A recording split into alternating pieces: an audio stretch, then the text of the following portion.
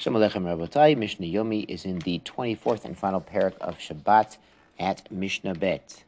Matirin Pekiei Amer Lifnei Behema. You can untie bundles of straw in front of your animal. Now, what's going on here is that it should be obvious, but our sages prohibited activities that would be mutter, but they have a lot of exertion. If the exertion is not for a need, then it's not allowed. On Shabbos, it's not Shabbosdik. So we need to untie the bundles so they can eat. That is necessary.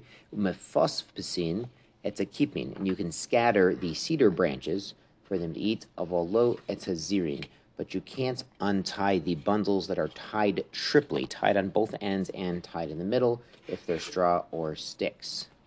Ein meroskin lo etashachat v'lo etacharuvin lifnei behema. You cannot shred up into little pieces the fodder and the carobs for animals because they can do it themselves. Hashem gave them teeth. Bein daka, bein gasa. Whether these are small animals or big animals, Rabbi Yehuda mater becharuvin l'daka. Rabbi Yehuda says these small animals don't have such gishmak teeth for the carobs. The carobs can be quite hard, so you're allowed to rip up the carobs for the small animals. Mishnah Gimel, ein ovsin et gemal. We do not force feed a camel. Now, they used to overfeed the camels prior to a journey, so they would have, it's like packing extra food for the trip. Velo dorsin, and you do not push even a small amount of food into their throat. Avo molitin, but you can put food sort of in the back of their mouth where the animal can still bring it up if he doesn't really like it, but if he does like it, he'll go ahead and swallow it himself. That's less effortless tircha. Ve'ein mamrin et golim avo molitin. We do not force feed the calves. So Yisro, who's also called Putiel, because he was mefatem calves for Avodah Zarah before he became Jewish. This is not Lashon Hara to say this because the Torah itself says this. So he would not do that on Shabbos, maybe, if he was Shomer Shabbos. But so he would not force feed the calves of Omalitin, but again, he could put the food in the back of their throat, and if they want to swallow it, they can.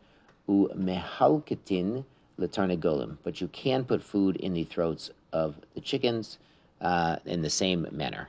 V'notnim mayin l'morsan, you can put water into the bran, it's going to soften it up and make the bran more edible. Avolo govlin, but not kneading it together to make it sort of a dough for them.